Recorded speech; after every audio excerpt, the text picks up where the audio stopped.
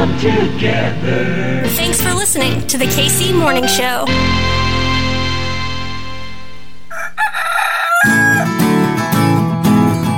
Everything's running smoothly.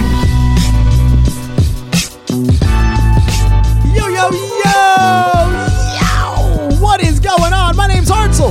That's Kitty, and this right here, it's your KC Morning Show, baby! Ooh, that felt good today. What was that? Are you doing a selfie? Is that a snap? No, that was me going along while you're saying, I appreciate that, yeah. You're doing that. I was like, gets the people going. That's the goal, at least, gets Kitty. me going. Oh, well, stop it. You stop it some more, you. Kitty, happy hump day, baby. What's the word today, girl? Always vibes. Well, not really, no. The word of the day is masks. Backs. Be safe. Help your neighbor. Love your country. I don't know. The vibes. We're not in vibes. I'm sorry. There's no vibes today. No vibes today? I'm mad. Oh, my God. Look what y'all did. Look what y'all did. Y'all brought back the masks, and therefore, you give and you take. You bring back masks, you take away the vibe. No, I get it. Listen, I'm not happy about it. The vibes are impeccably low today. Low air quality, low air vibes. I'm not happy about it, but I get it. And we did this to ourselves. I hope that we can one day bring the vibes back. Right now, they're just kind of floating aimlessly in the wind. I'm going to start one of those Twitter accounts, and it's going to be like, did Kitty's vibes come back? Days since the vibes been gone. Something like that. Right now, they're just vibes in the void. Vibes in the void. You hate to see it. I hate to see it. We'll get it back, though. It's going to be like days without an accident. Days without vibes. It's so much worse. Kitty, shall we do a weather dealy ode? Will this turn the vibes around? Yeah, tell me how hot it's going to be with my cotton mask on. I'd love to know. So that didn't help, did it? No. How long it's going to take for my blush to bleed through my mask. And we are under a heat alert. Yes. Another one of those advisory dealios. That's good, because I just got back to breathing normally. 99 degrees on your Wednesday. Some clouds this morning, giving way to some generally sunny skies, according to weather.com. On this, your best local podcast, of which you can now nominate this, your KC Morning Show, for Come on, best you got local podcast for the 2 pitch. days. 2 days left. 2 days? It's only 2 days left 2 to nominate. days. Then they're going to tally up all them nominations. They're going to say, here's who's on the polls. Put us on the polls, people. I have fear of rejection. I do. Please don't reject us. Do you know who we are? KC Morning Goes. We are the reigning and defending best local podcast in Kansas City, according to not only the pitch, but most importantly, you, Kansas City. So yeah, do that nominating thing you do. I like telling people that, it's nice. Like, I don't feel like my life has no meaning when I can say, oh yeah, I'm a host of the best local podcast in KC. No big deal. My picture's on the pitch. Pick on the pitch, Pick on the pitch. You got 2 more days. Nominate us. Use your mom's account. Use your dad's account. Create a burner. Create another burner. You got them. You got a 4 burner. burners and a school email. This evening, 78 degrees, Kitty. Mostly clear skies. Your sunset time, 8:33. A waning gibbous moon. Tomorrow, mostly sunny. You ready for this? 101 in the triple digits in Kansas City. I'm going to get one of them fishnet masks that the Karens were wearing. One, I think it's kind of sexy. Get a real one. Just meet in the middle. Make it lace. I didn't say that'd be sheer. Just make it like a nice sturdy lace. No. Yeah, Daddy likes a sturdy lace. It's a Wednesday. That's your weather dealio on your KC Morning Show, baby. Today, well, we said no vibes. And that's a damn shame. That's a goddamn shame. But how are you doing? Me? On more of a personal level. How are you? How your hands feeling? You got some tats? Yeah. They look good. I actually posted an update on my Finsta account. Wait, what? Back up. What is a Finsta? I'm only mentioning God, I sound so old right now, but I need the explanation. What is a Finsta? Fake Insta. Faux Insta. What do you post on a faux Everything Insta? that you don't share on the normal one. Okay. On my normal Instagram, I have over 2,000 followers. Oh, so it's just the account for the titty pics. That's what that means. I mean, yeah, I guess. Okay. That's kind of what they started as. I got it. I get you. But we all remember the early days of Tumblr. I get it. I still have Tumblr. Steady as she goes. So steady as she goes. Don't go searching for it. I only have 100 plus followers on my Finsta. Close peeps, the homies, the biz. But today I actually did post an update, and of course I'm angry about the masks and stuff, but I've been really thinking. What you been thinking about, girl? I'm about to have another birthday. We're still darn deep, I guess, rolled up in this panini. Darn Delta deep in the panini. Oh, Jesus. And I don't know. I've been feeling really thankful for everything. Like, this has been a really, really good week for me, and it's only made me reflect back onto last March. I was super depressed. I actually went to Colorado right before the pandemic started with one of my good girlfriends, and she had just come back from a semester in Morocco. We were going to Colorado to celebrate one of her other college friends who had also been in Morocco. And of course, all these people have stories, and they're this and they're that, and they're majoring, and I'm blah, blah, blah, and I've already accepted a job. I'm just sitting there like, I'm a server and a bartender. I ain't got nothing else going on. And this again is pre-pandemic. Pre-pandemic. About a month before. Yeah, pre-Heart Soul. Some dude was actually blowing me off. And that's what she said. Not in a good way. And I was just, all of those combined, I was feeling very inadequate. This week. Fast forward to now. Fast forward to freaking now. To the last week of July, 2021. And I officially got enrolled and signed up for my third semester of college. There we go. Wow. There we go. What a blessing. I got 5 new hand tats from my mother, who's following her own dreams. I was asked to model for 2 different brands. Our podcast, our baby, is freaking #1 and hoping to, retain that championship crown. Go on now. So flex a little bit, girl. Go ahead. Why not? Yeah. Why not? Go ahead. I'm pleased. Peacock a little bit. I've got good friends. Got a good boyfriend. Dog's a derp. No, it's a good day to be a Kansas Citian, yeah? It's a good day. We need that optimism, I think, headed into what we're about to go into, because it's about to get messy again, and that's fine.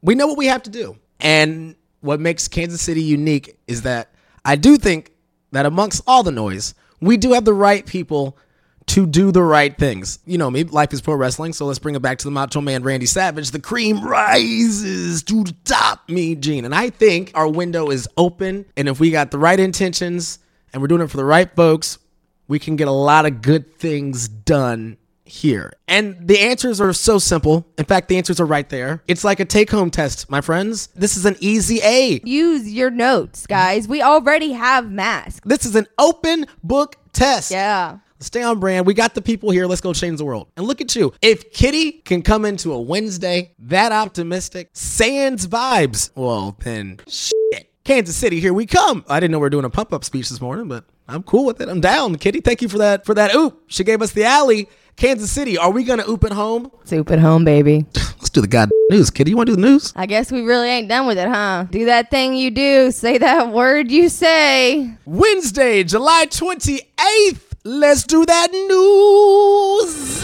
In other news, this city needs its news. News team, assemble! Let's go, let's go. My name's Hartle, that's Kitty, and this right here, ladies and gentlemen, boys and girls, children of all ages, this right here, this is your news break. Take a little break with news. It can be done. Promise you. Put your feet up.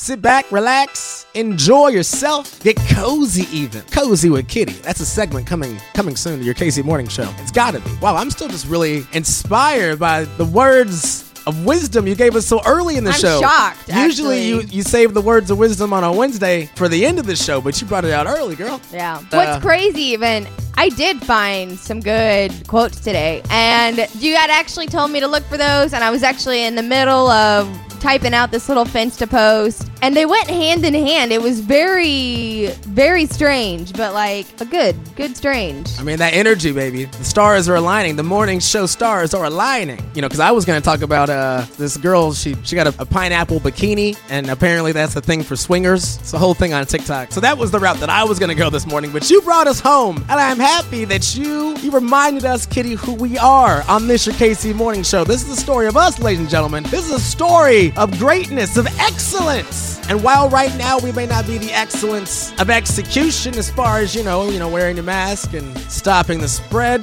getting vaxxed. I do know that Kansas City, our time is now, and they will see us. There's like 4 wrestling references in that little bit I just did. On the show today, Kitty, we wrap up our conversation with Professor Harvey Kaye. He is the Professor of Democracy. I mean, what a title. Every time I say that, that's just the coolest. Professor Emeritus over at the University of Wisconsin, Green Bay. So many books out. He's a hero of mine. FDR on Democracy is his latest, and we were chatting about Josh Hawley. He's got an article out. Don't fall for the okie doke. We try to prepare you for the okie doke so you don't fall for the okie doke. Professor Harvey Kaye, he is just the coolest. Like, I can't believe that we have this man on the show. Also on the show, we got Kiona and Nicole Jacobs Silvey. They are hosting the Roundtable KC. It's happening over at KC Wineworks today from 4 to 6. A space to discuss ideas, honor lived experiences, give voice to issues that often go unspoken. And they're just two of the best people to host this. Today, KC Wineworks, there's not a bunch of tickets left, but there are a few. And Kiona and Nicole will tell us all about it. And then we wrap everything up with the sports thing.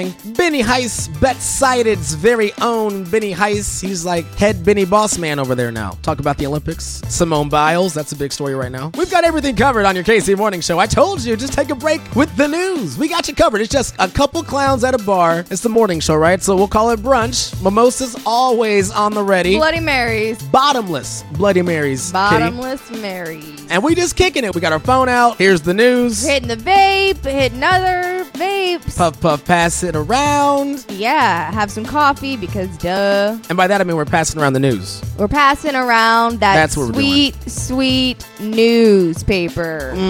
Roll me one up and light up the news. The question is, though, is our news an upper or is it a downer? It's a hybrid. It's a hybrid, she says. Let's do this. Let's do COVID! This morning, the CDC changing its mask guidance, advising that fully vaccinated people return to wearing masks indoors in areas of high transmission as cases climb around the country. This was not something that we took lightly and something that I know weighs heavily with me and with all of America. Director Walensky citing new science that shows even some vaccinated people can transmit the Delta variant. The data showing, though, that the vaccine reduces the risk of getting the virus 7-fold and the risk of being hospitalized 20-fold. The CDC also recommending kids and teachers return to school in the fall with everyone masked, even if they're vaccinated, a reverse from guidance given just 2 weeks ago. The new guidance coming as parents across the country protest mask mandates in schools, but the head of one of the largest teachers unions in the country standing by the new guidance. Obviously, we're going to embrace the science, but, it's with great reluctance that we have to put our mask back on. And so, Kitty, it all begins again. Return of the mask. I had a feeling you'd be back. Just like that one. So this mandate will be for indoor settings. The mayor writing in part, I have stuck with CDC guidance throughout the pandemic, and today is no different. Over at Westport Cafe, they've adapted during COVID, like adding some outdoor seating, vaccinating all their staff, and now if they have to bring back the mask mandate, we will adapt again. Adapt is key as the city goes under another mask mandate. It's a tough one. I wouldn't want to be in the mayor's shoes. Mayor Lucas says this mandate is based upon national and regional health guidance discussions with Kansas City leaders, as the Delta variant, our area, is outpacing much of the country. I just texted my sister and said, you got to get vaxxed ASAP. The only reason she hasn't gone is because the kid works like 50 hours a week. My dad's going to die. I told her. I mean, my dad's going to die. Okay, well. Like, real talk. And I'm going to call him out. Because at this point, I'm not really sure how else you talk to anybody. I just straight up said. And I'm actively trying to find ways. Is it encouraging? Is it ostracizing? Is it shaming? I don't know, but I'm trying everything. Because if you don't have it by now, shots, plural by now, I am just really hoping that at some point you had COVID and you've got some kind of immunity. Like my dad, I hope he had it actually, and it was mild or asymptomatic, and he's got some antibodies, because I don't know what you do at this point to tell people to take the thing that they need to take. And I've got friends who work in the restaurant industry who, they're upset about this because they have to be the mask police, like you're talking about. You're working at the mall, you get the same situation. I get that you're upset, but take that frustration out on the folks who have not gotten the shot. The reason why we're at this point. I'm not saying you gotta be mean to them or shame them, or maybe you do. I don't know. Right now, the pandemic is raging. How do you slow that down? Wear a mask. The science says do that, so we should do that. But we do have a vaccine this time. So we have an outlet now. Place our frustrations. Tell those folks who don't have the vaccine to get the vaccine. Maybe I'm wrong. Maybe I'm completely talking out of my ass on this. To my restaurant friends, why don't you all talk together and say, hey, we're going to all agree in Westport or in the Crossroads or downtown that we're going to make all of our patrons have to show a vaccine card.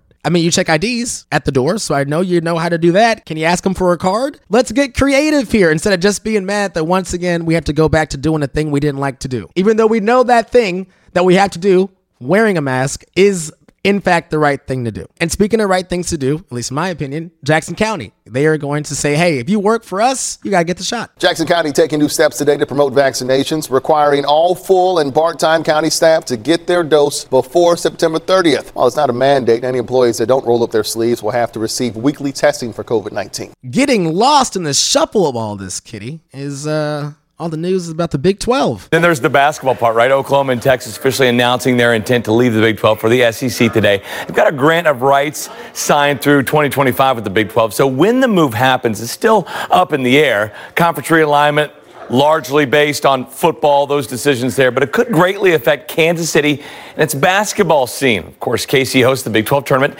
every March.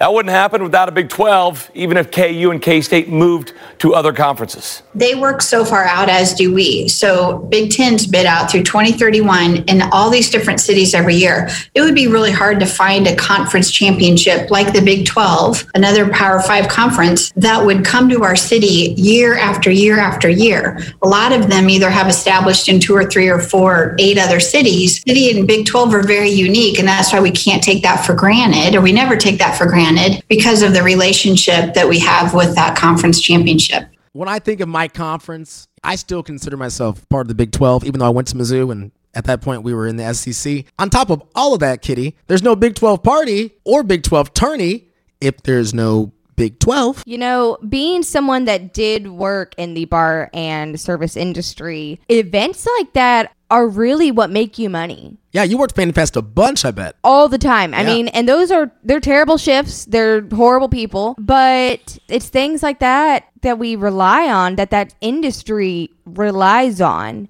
you know? And it's what, once a year? Hear me out, Kitty. Hear me out. Let's bring the NBA to Kansas City. Just bring the NBA to Kansas City. Come on. Once again, the answer is right there. They can do concerts at Arrowhead and still have a professional sports team. Why can't we do that in T-Mobile Center? Wintertime is clearly the worst time for the service industry. Sure, you get the holidays, but literally once you're done with Thanksgiving and the Christmas boom, you're struggling. You are literally struggling from... Up until probably, St. Patty's? Yeah, and even then, it's still not much. I mean, you have a good chunk of months where you just don't make anything, again, unless it's on those specific holidays or right around there. You bring NBA to Kansas City. Basketball is a winter sport, right? Winter and spring. Then you have baseball and your football because people come on Sundays and Thursdays and Mondays. I'm just saying. I mean, come on. Do you know how many jobs and people's lives would be changed? We need NBA and KC. I don't even like the ball of baskets, but I say, bring it on. Bring back the Kings, baby. Bring back the Kings. Let's be kings, Kansas City. We could be kings. Just for one day. Or all the days if we bring them back for at least 82. How many games is there in the season? 82. Let's go national, Kitty. I was electrocuted again and again and again with a taser. The officers testifying in the first hearing of a special committee investigating the insurrection, describing stunning attacks, both physical and verbal. One woman in a pink MAGA shirt yelled, "You hear that, guys? This nigger voted for Joe Biden." No one had ever called me a nigger while wearing the uniform of a Capitol Police officer. MPD officer Michael Fanone furious at some Republicans' attempts to minimize the violence officers experienced. The indifference shown to my colleagues is disgraceful. Cheney also saying she wants to know what was happening at the White House every minute, suggesting the former president could be subpoenaed. You know I work at Sporting Kansas City, right? I'm the hype guy over there, you know? Sporting Kansas City. Lately, you're known for being the guy that falls off a platform. But sure, you know, you got the voice too. Wait, don't tell my new boss that. Oh my gosh, yeah. Patrick Mahomes is kind of my boss. Okay. There's no kinda. He is my boss. A guy everyone knows, number 15, Patrick Mahomes. He owns another piece of Kansas City sports today. He's now part owner of Sporting Kansas City. And this isn't the first time the Chiefs quarterback has enterprise here in the Metro. He also became a part owner of the Royals last July. Company parties about to be lit. If I don't get to schmooze with baby Sterling, I don't want to be a part of this anymore. And as soon as I saw that and you sent it to me, I pictured the Office holiday parties. And definitely I see you, Patrick, you know, as Michael, obviously. And I love that. I hope that you can be Michael's Ryan. You know, I hope that you can be that for Patrick. I will accept my iPod Nano from Michael, Gary Scott, Patrick Mahomes. Let us have this. I believe. He wouldn't buy the club if he didn't believe. I believe as well. I believe that we'll be friends. I believe that we will be friends. Do you hear what you just said? You said he wouldn't buy the club if he didn't believe. That means he knows who you are. What you mean? Everyone knows who the hype man for Sporting KC is. You know he's seen reels and he's got to be like, who's that crazy little brother down there jumping around, ripping his pants, falling off platforms? When he had his accountant, you know, find out the details of this deal, they had to see who was on staff, right? Yep. Got to make sure he's getting a bang for his buck. He had to have seen official hype guy. Yeah. Oh my God. Patrick Mahomes. What do I do? At least has the briefest idea of who you are. And that's all I need. But still. All right, you're on bed rest now. You're on vocal rest. We got to get that lemon. We need the hot pot. We need steam. Honey, oh my God. You got to get your voice in tip-top shape. I'm on it, boss. You are not going to work sounding like a bag of old cats. Patrick Mahomes, I'm your guy. I'm on it, boss man. You're listening to the KC Morning Show. Beautiful. Wow. The KC Morning Show. Yesterday, we talked to Professor Harvey Kaye. He is a historian. He is a sociologist. He's got a bunch of books out. His new one is called FDR on Democracy. But one of my absolute favorites of all time, it's called Take Hold of Our History. It's our radical history, by the way. It's a collection of essays that, don't get me wrong, you know, Professor Kaye, he breaks us down sometimes, but he also builds us back up, and he kind of gives us that pick-me-up progressive speech that we all sometimes need. Professor Kaye has a new essay out. It is entitled Josh Hawley Throws Challenge on Big Tech and the Left. So we pick up part 2 of our interview with Professor Harvey Kaye. Without further ado, Hartzell and Harvey, the new normal Batman and Robin. Put that on a shirt. It's your KC Morning Show. And let me give you one more scenario, okay? So let's suppose in 2024, Biden is still able to run again, okay? I mean, he's getting up in years. So let's say he runs, you know, and Harris is his running mate. And Trump does run. Now, keep in mind, Trump has already basically distanced himself in his typical despicable way from Pence, who's an equally despicable character in many ways. But the fact is that he's going to go looking for a vice presidential candidate to run alongside of him. Now, possibly he'll look for a woman candidate because he wants to appeal in some ways to that vote. But it may well be that he's going to choose Hawley. I mean, I could easily see a Trump Hawley ticket. And Hawley could care less if Trump wins. I mean, it doesn't even matter because that positions him then for 2028. So I'm hearing what you're saying, and, you know, I guess, what do we do? You know, especially when you have folks who want to do the right thing for the right reasons, but it gets co-opted by bad actors. And I also feel like at the same time, we're on a bit of a time crunch here, Professor. This is a bit of a loaded question, but how do we stop any or all of this? Before they hijack not just history, but also the United States once again. We may have to make this a 2-episode thing. It may have to. You know, I've been arguing for a long time, and since you do know the book Take Hold of Our History, which is a collection of my speeches and essays, America turned to social democracy under Roosevelt and the labor movement of the 30s from the likes of Sidney Hillman and A. Philip Randolph and others. Look, I'm not nostalgic about the 30s. Jim Crow segregation prevailed in the South. Class inequality was awful. Poverty was rampant and all that. But it is the case. What makes the 30s the kind of decade we should be immersing ourselves in is to draw inspiration from the struggles that emerge in the 30s that enable FDR and his New Dealers to get the kinds of laws passed that then enable American inequality to reduce. FDR eventually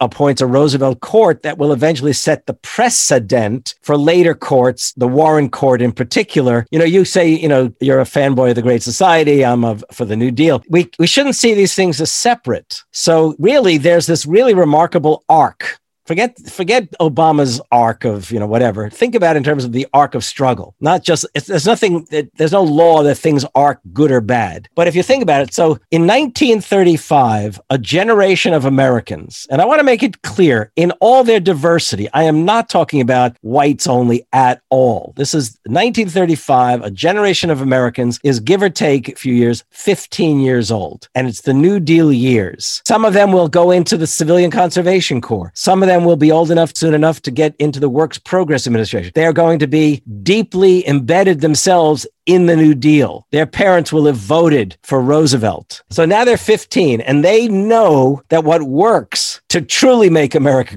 in quotes, great is public action, democratically pursued public action, which includes subjecting big business to public account and regulation, which includes creating programs to make sure that Americans get jobs, programs to address the environment. Okay. And when people talked in the 30s about the environment, they generally had in mind rural and small town areas like the drought of the Dust Bowl years. Okay. The soil erosion in the upper Midwest. And that's what the Civilian Conservation Corps set out to address, as well as building sidewalks and parks and all of that. The Works Progress Administration, similarly, keep with me. Okay. So they're 15. In not too many years, they're in the Army. The men at least, but 350,000 of the people in the U.S. Army and armed services in World War II were women, okay? And it was probably the most diverse American army that ever existed, right? So then they're now, at the end of the war, 25 years old. And they come back from the war, and they're not prepared to take America back to normal. The struggles begin, right?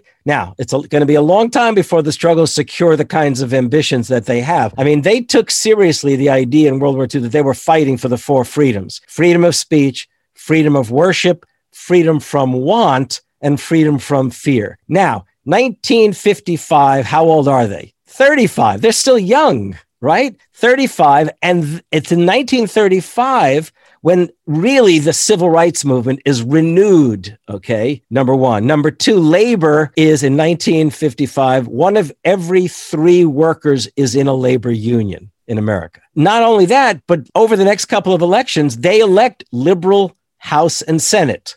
Admittedly, filled with reactionaries from Dixie, but that's another story. Then, how old are they in 1965? They're 45 years old. So now they're middle-aged. And who have they elected? Well, previously they elected Kennedy, who was not exactly a liberal, but he was by no means a reactionary, obviously, okay? They've elected Lyndon Johnson, who was far more liberal and progressive than Jack Kennedy. They elect one of the most progressive Senate and House in American history, which begin to pass all these laws. As I said before, civil rights, voting rights, immigration reform, Medicare, Medicaid. They build schools all around the country, state universities, and not just improving the flagship campuses, but the other four-year campuses that make up state universities around the country. I mean, it's an extraordinary generation. They were the greatest generation, not only because they fought the war, but maybe even more importantly, because they're the generation that, having witnessed Social Security and the National Labor Relations Act and we're going to benefit from them, also then enact Medicare, Medicaid, et cetera, et cetera, et cetera, et cetera. Then in 1975, now they're 55. They're not there yet, but they're heading towards the horizon of seniority in America, right? Well, the fact is that younger generation, which thinks of itself as more progressive than its parents, actually, they're the ones who start moving to the right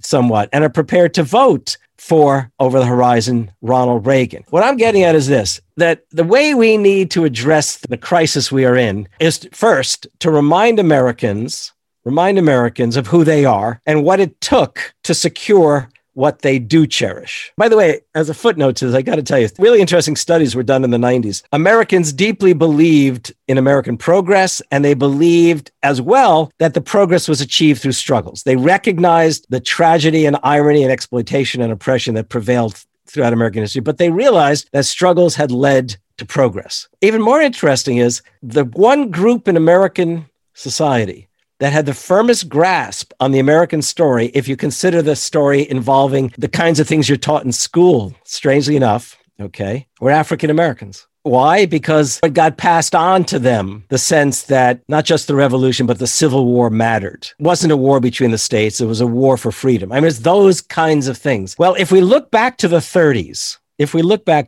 again, for all of the divisions, anti-Semitism was powerful. Okay. Racism was pervasive. Women were still, even though they had secured the right to vote, the inequality between men and women was gross, you might say. But it's also the case that in the course of the 30s, remarkable coalitions emerged. So the labor movement, even with the racism in too many white unions, was an interracial struggle. So the CIO that was formed in the 30s, the Congress of Industrial Organizations, many of their unions actually banned racial discrimination in their ranks. The AFL actually included the Brotherhood of Sleeping Car Porters, the A. Philip Randolph-led union. So they created in the course of the 30s, to empower the New Deal all the more, what was called the Popular Front or United Front. And the sad part about these last several years is not only our failure to tell the American story in the way it needs to be told, but also the fact that we've had all of these movements emerge, whether it had to do with anti-fracking, anti-pipeline, whether it had to do with Black Lives Matter, whether it had to do with the fight for 15, whether it had to, you see where I'm going in all of this, right? But all of those movements stayed discrete and separate. They didn't come together in any kind of popular united front with a progressive social democratic agenda. I mean, last year, one couldn't help but be impressed by Black Lives Matter. My God, it was the largest interracial set of demonstrations in American history. But I kept saying to myself, where's our A. Philip Randolph and our Walter Reuther, the head of the UAW of his day? Because in fact, even the great March on Washington for jobs, and notice jobs and freedom, though emanating from the vision of A. Philip Randolph and the labors of Bayard Rustin, was decidedly enabled by the fact that UAW leader Walter Reuther said he would underwrite, his union would underwrite the buses to get people to Washington, which led to 250,000 on the National Mall. We have yet to create that kind of solidarity or unity among us that really would, if you like, lead to a more progressive social democratic politics. And having said that, I want to say that the creation of that kind of solidarity would have to arise out of the struggle itself. But what would be a kind of glue to it might well be an understanding that even the story of America is not a story only of African Americans fighting for this, or women pursuing that, or labor unionists in whatever diversity there is pursuing that. It's that the story of freedom is the story that we all share in. The story, as I've tried to put it, is this. And we really have got to see that the story isn't your story or your story or your story. People can't see I'm pointing in different directions. It's our story. I know that sounds very Pollyanna-ish, but I'm convinced that the left, as you know from the title of the book, we have to take hold of American history.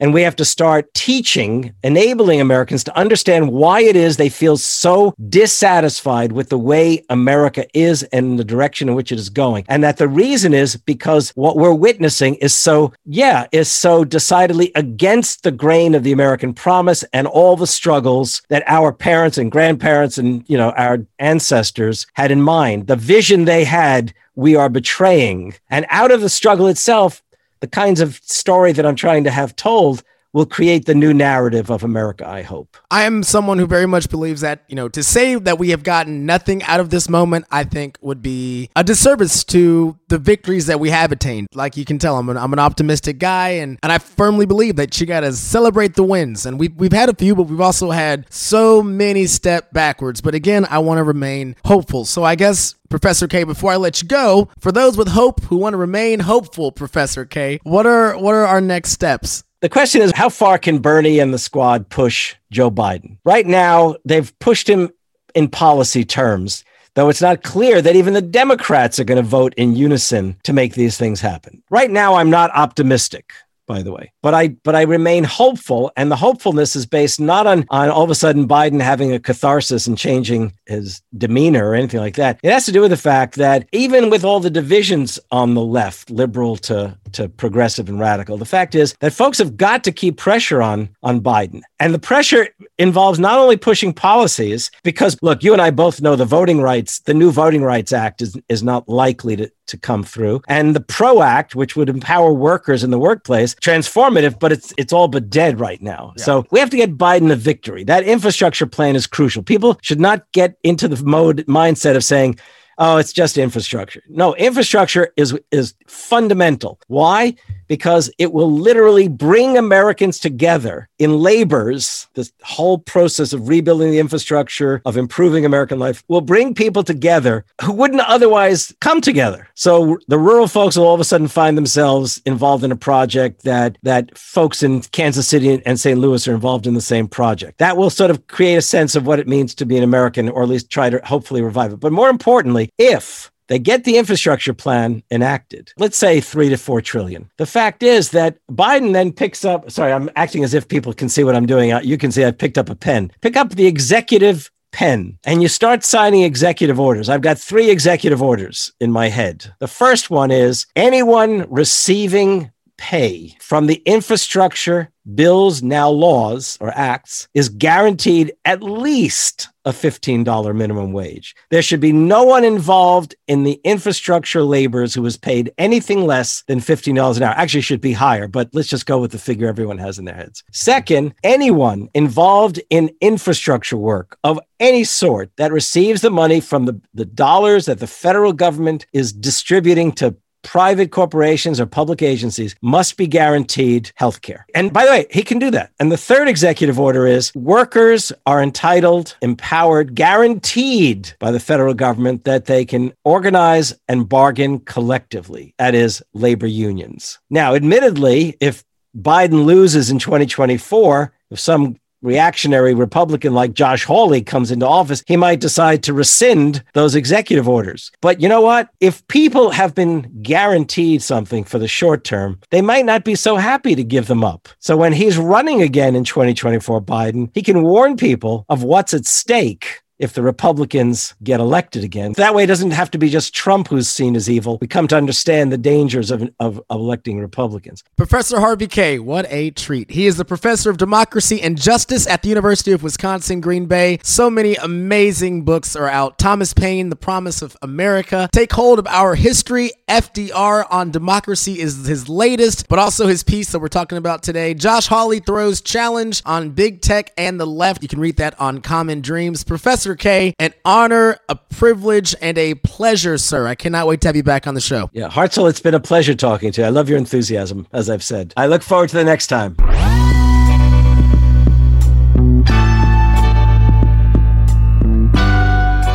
That was really a productive segment, wasn't it? The KC Morning Show. Happening today over at KC Wineworks, it is the Roundtable, a collaborative project from Kiona Sinks and Nicole Jacobs Silvey, an intimate fireside chat, once again convening community in crucial conversation about the topics that have emerged during one of the most challenging times in recent history. I'm so excited that this is happening. I'm even more excited that we have both Kiona and Nicole on your KC Morning Show. Ladies, good morning, and tell us about everything. This event is amazing. Kiona, I'm going to go with you first because we know each other. Break it down, my friend. This is awesome. Yeah, well, Hartzell, man, thanks for having me on the show. Always a good morning when we're able to start off with you, top of the day. And the Roundtable, man, we started 3 years ago this week, actually, Hartzell, a joint collaborative effort between myself and Nicole to really convene community conversations and topics that a lot of us every single day, just like last year, but we were already doing that. And so how do we get to a point where conversations that we all naturally have at the dinner table are starting to immerse in our communities in a way that impacts everybody and also the intergenerational approach? And this concept of the Roundtable started with just one event that me and Nicole just said, hey, we're gonna try to do this thing called the Men's Roundtable, which is an inaugural event. And at that time, so many notable men that you know here in our community sold out event, and then 3 years later, here we are. So today we're just really excited. Of course, we weren't able to do a whole lot last year given the pandemic, but we thought, hey, it'd be really cool just to reach out to folks who's been following us, new and old, and just really convene in a way that cultivates people to come together. And that's exactly what we're doing tonight at KC Wineworks. We are trying to reclaim our safe places, but also make those safe spaces inclusive, but also educational, a way for us to vent, but also to get better. And, we've seen a lot recently in pop culture, we're taking it to the barbershop. It's a black male perspective, which is important, but also not the full story. And that's why I'm so happy that you all are leading up this charge tonight. So well said, friend. friend. Hartzell, that is exactly it. And I love that you mentioned the barbershop, the setting, because that is so much of what Kiona and I do. If you think about just two sisters, right, getting together, sometimes cackling, sometimes crying, sometimes venting, but sharing our genuine lived experiences. And as unlikely a pair we may seem to at first glance, with different generations, different lived experiences, we have a shared vision about what we see for our future in our community and what we want for our culture, right? And so what we thought of is people overheard us talking sometimes and said, wow, you're dropped the mic, you're saying something. And we wanted to draw in other people in the community into our conversations to have that real talk, that barbershop talk, not the talk at the front of the stage or when you're in a classroom, but that talk that is authentic, organic, and real, that talks with real emotion. It's not tone police. It's just showing up as we are, talking the best that we can and creating solutions and creating spaces, as you mentioned, that are safe, but that push a little bit and take us deeper than the Kansas City nice that we've become accustomed to. What are the goals that you all want to accomplish during these series of Roundtable KC events? You know, it's one thing to get folks in the door, but once we have that conversation, you know, what do we want to stick? Yeah, so I think from the onset, though, that's what we've kind of, noticed over the time, given the Roundtable. We've seen people from different sectors of our community, right? So common everyday individuals, but out of birth from those events, leaving, we've seen other folks do things. So coffee meetings and relationship starts and having an opportunity to not only just move in action, but what are some of the necessary professional and personal activations that will ultimately lead them to other networks. And that's, at the end of the day, that's really all you can ask for, right? So many people have different perspectives, have different goals in their life, and Nicole and I just want to be able to bring those shared lived experiences, those conversations that we have amongst each other every day in a very authentic way. Though it's just been so successful to the point where I don't know what the common thread, but people always just say they truly leave better than when they came. And so to me, that continues to let us know that there's something special here, but I'll allow Nicole to chime in on that as well. You said that so well, Kiona. I agree. The only thing I would add is we want something to be ignited in someone, in the guests that are there, and whether it's this listen, learn, lead approach that we talk about, that you can listen to other people's stories and you learn something, and then hopefully you'll lead in whatever space that you're in, that you take something from the person's lived experience and do something different in your life. That's what we would hope, reflection and connection. That's all I would add. And please correct me if I'm wrong. What you all are trying to accomplish is just the beginning. You want to open the door, give those tools out, workshop those tools that then we can go and be great in our own communities. And Kiona, this actually is perfect for what we've already talked about in the past. I think that as we enter in whatever the hell this new normal is, I think that we're doing it together hyper locally with voices and friends that we trust. And now we go to work. Am I close? Yeah, no, you're really close. But I will say, we're not duplicating or doing anything special or out of the ordinary in terms of just really bringing common everyday people together to do some extraordinary things. And sometimes that can be overlooked. And from that, we've seen just tremendous opportunities and things that have been immersed from that. And sometimes you cannot quantify community impact in that way. The true testament is time and testimonials that will be delivered from it. I think that's so well said. Again, the intergenerational approach, I'm glad you said that, Kiona, because that is something we don't see often.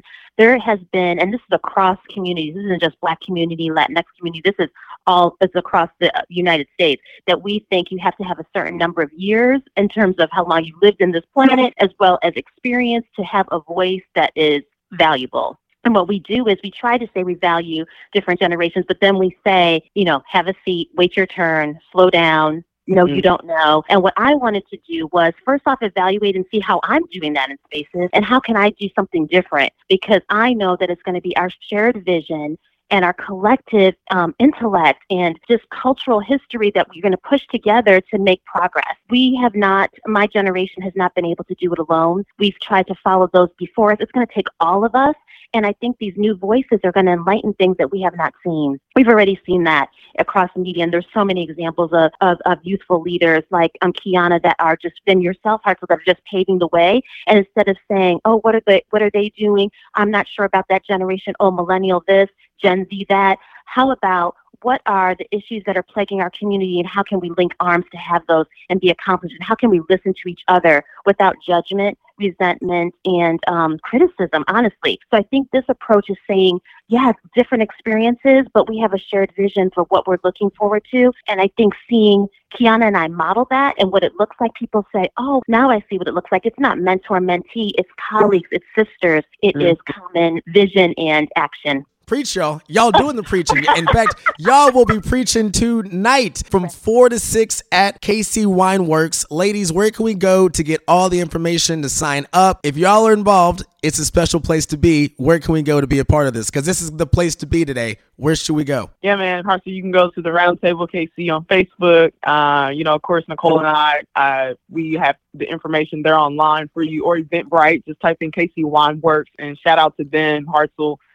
for sponsoring us, empowering this event tonight, and lifting up the space. And so we really love what they're doing as well, women owned. And so anytime you can always support other women in the community, we want to make sure we do that as well. And so you can go to Eventbrite, or you can go to the Roundtable KC on Facebook, grab the tickets. And I think we only have a few left, so better do that before noon today. And we look forward to seeing everybody there. And we're really excited for those who are planning on coming to join us. Kiona, we've chatted before on this show. We go back a little bit. You are the community and digital manager at the Negro Leagues Baseball Museum. Nicole, real quick before I let you go, this is our first time chatting. Tell me a little bit about you, my friend. Right. I can't believe it's the first time because I've been following you forever. I am the president and founder of Connection Coach KC. I'm a consultant and an executive coach. I focus on diversity, equity, and inclusion, consulting, mainly helping not-for-profit boards diversify in very intentional ways. But I also do speaking engagements as well. So thank you for that. Two of the best people I can think of to help us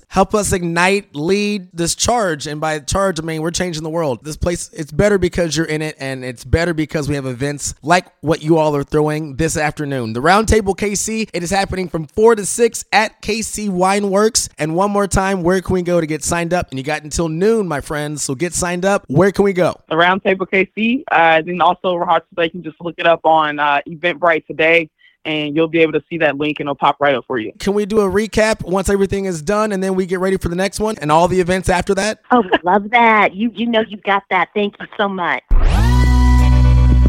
To the track, no outs to go. The Royals have won the 1985 World Series. The KC Morning Show. Sports! Let's do a sports thing. BetSided's very own Benny Heisler, manager. Was managing editor, manager-in-chief? I'll get it down eventually. I like manager-in-chief because, it's basically, so I'm the managing editor, but I think manager-in-chief kind of, props me up so that people think I'm making more money than I am. But, bets you up. Manager-in-chief. That's fun. We have, our VP of betting content, and then we have the managing editor, but there's no chief. I'd love to be a chief. VP of managing. Well, that doesn't flow off the tongue. You're the bet man in charge, Benny Heisler. The bet man. I mean, I need a Batman mobile. Now all of a sudden I have ideas sitting in my head, about a potential logo, Batman films. I wonder if at Batman is available on. Nope, somebody already has it on Twitter. No! Damn it.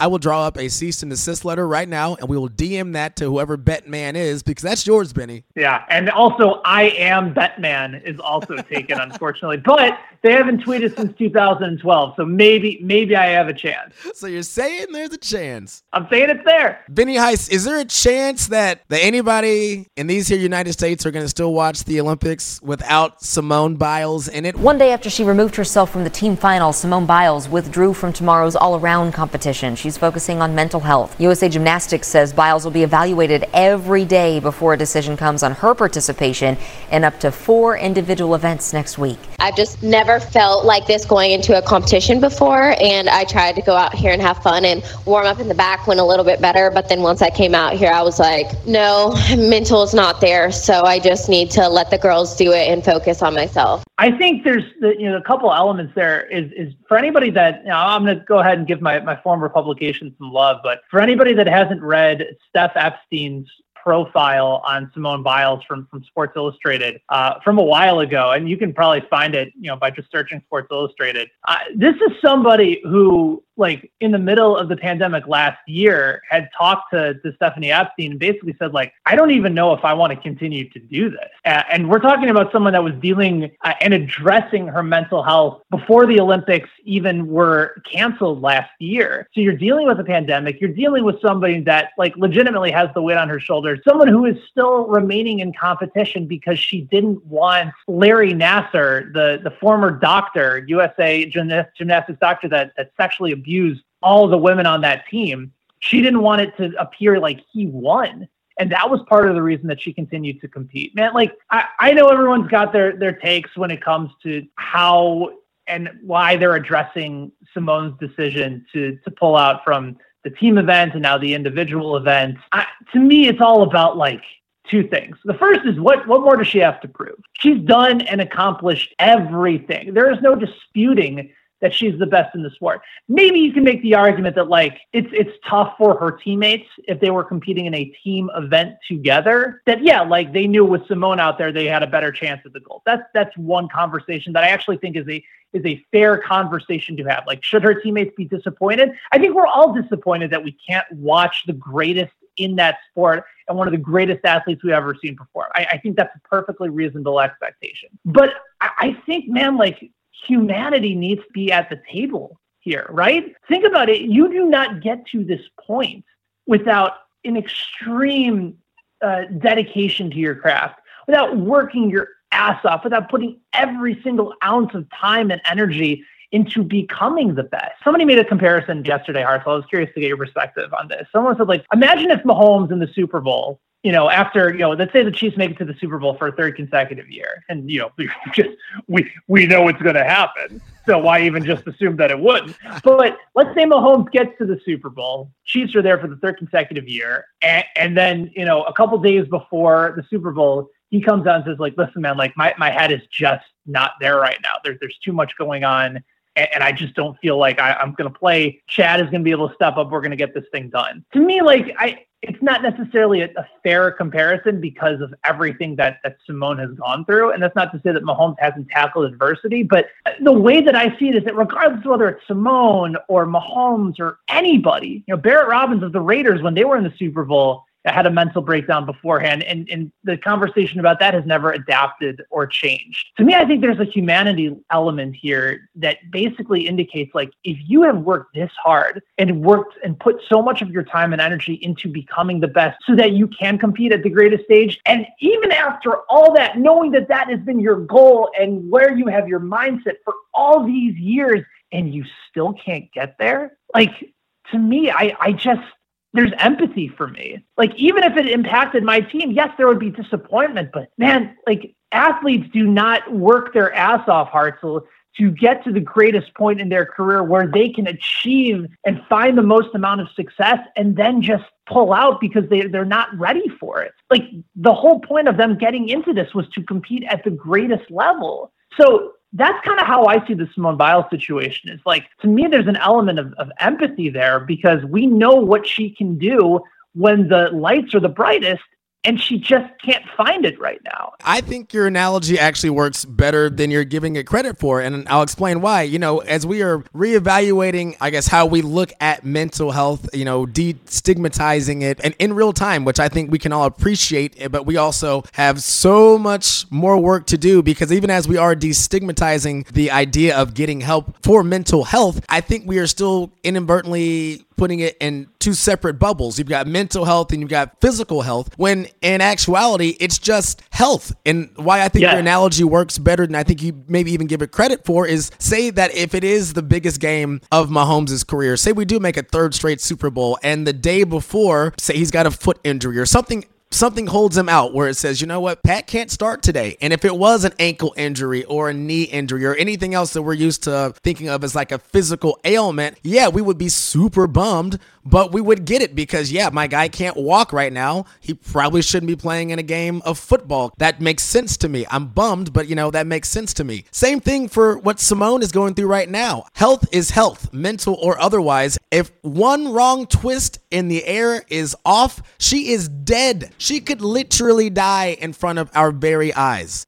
This is no different than an athlete having to be sidelined after the halftime because he or she, pulled a hammy. I think that's an excellent point. And I also can bring it back to the football analogy of, man, you can die on the football field at any point too. Absolutely. Your neck can snap on the football field. Your leg can get turned around and you could potentially never walk again. Or, there's all those different elements. Like football's an incredibly dangerous sport. So from that standpoint too, I don't want a player, especially somebody that, you believe is going to have a lasting impact for your team for many years, the leader of your team, if they're not in the right space from either a mental or physical level, to be there if there's a chance that could take them out for the rest of their career.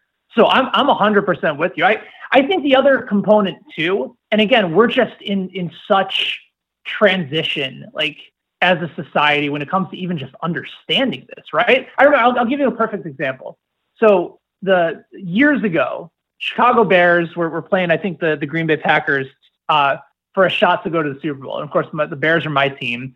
And Jay Cutler, and listen, Cutler's a polarizing dude. No one's really particularly cared for him. And we still judge, how your body reaction is on the sideline when we're not in the same shoes as these athletes. And again, that's a conversation for another time. But like Jay Cutler had a torn MCL. You can't play football on a torn MCL. Now, maybe Tom Brady did, but like that was Brady's decision. Bears doctors and team physicians ruled Jay Cutler out for the second half. And the conversation wasn't about like, why is Jay Cutler out? It was Jay Cutler should be gutting it out, playing it through injury for a chance for the Bears to get to the Super Bowl. Like, A, he didn't have a choice. B, people like tried to say that he wasn't tough enough to be able to get back on there. Like, man, that is a legitimate serious injury and a situation that he didn't have control of. But our reaction as fans, as someone like trying to understand this gladiator-esque type sport in modern day society, that like, oh, he should just play through it. Like, that's what athletes do. You play through it. This is the biggest stage, just put it aside, rub some dirt on it and hobble out there. And we also prop those players up when they do play through injury, when maybe that's not something that we should be doing. Maybe we should say, yeah, it's admirable, but it's also admirable to know if you are hurt that you're not causing yourself further damage over the course of your career or possibly your lifetime. Like, there's so much transition that I think we need to be able to take as far as understanding and creating compassion for athletes. And I think it's always going to be tough because of the fact that A, they play a game for a living, and B, they make a shit ton of money as a result of it. And fans feel incredibly entitled, feeling like we pay their salaries. We don't, it's the owners. But I think that's part of this larger conversation too, is the understanding of like, if you are hurt, like you said, Hartzell, regardless of whether it's mental or physical, it just needs to be about the fact that you are not in the right place to be able to perform at your best. And until we as a society start to truly understand that and empathize with that, we're going to be going in circles for a while.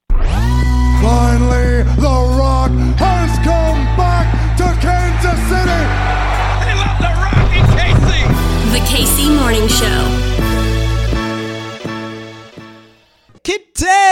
Kitty, happy hump day, baby. Got some words of wisdom for us. You're going to inspire us, girl. I am. It's been a good show. Yeah. I need you to bring it home. This is the go home, Kitty. You got to close this thing out. Send these folks out right-minded, honestly. You show us the way. I want you to show us the way. I got it. I have it. Show me the way. Are you ready for this? Are they ready for this? Wednesdays on your KC Morning Show, Kitty, she breaks off some words of wisdom to inspire you through not just the rest of your day, not just the rest of your week, but the rest of your GD life. Kitty, take it away.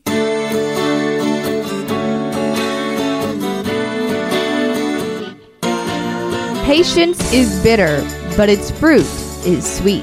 Jean-Jacques Rousseau. A little fruit for your morning show. I appreciate that. I see what you did there. When you run into something interesting, drop everything else and study it. B.F. Skinner. Trying to see if I can't find a theme through some of these. Okay. All right. It's the simple things in life that are the most extraordinary. Paulo Coelho. Love him. Don't you have some books? The Alchemist. Fall in love with the masterpiece and also the paint on the floor. Morgan Harper Nichols. Do you feel that way about me, Kitty? Am I the portrait and the paint on the floor? Am I painting you like a French girl? Yes, you are. Okay. Yes. Thought that was understood. Time you enjoy wasting is not wasted time. Finally, somebody else said it. The beauty is that through disappointment, you can gain clarity. And with clarity comes conviction and true originality. That's Conan O'Brien. Conan said that? That felt like Yoda.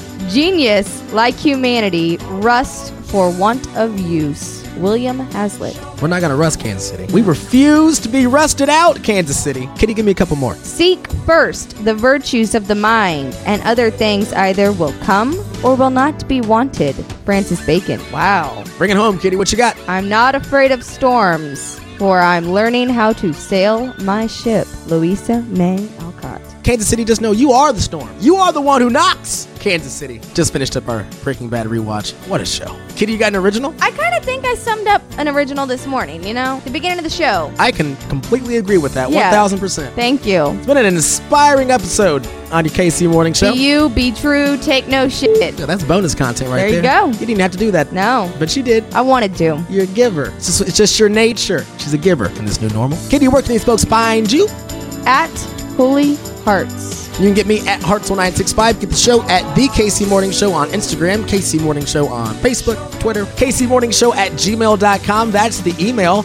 We got Professor Harvey Kaye that way. Why don't you go ahead and slide in them emails, y'all? The Gmails. You're already on the grid. Send an email while you're there. Nominations are open for the Pitch Awards, the best of. Go to pitchkc.com.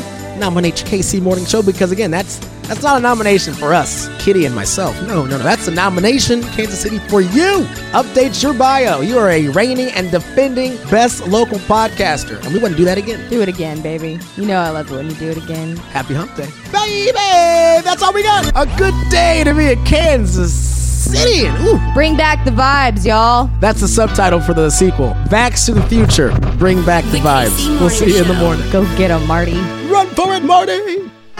You're listening to the KC Morning Show.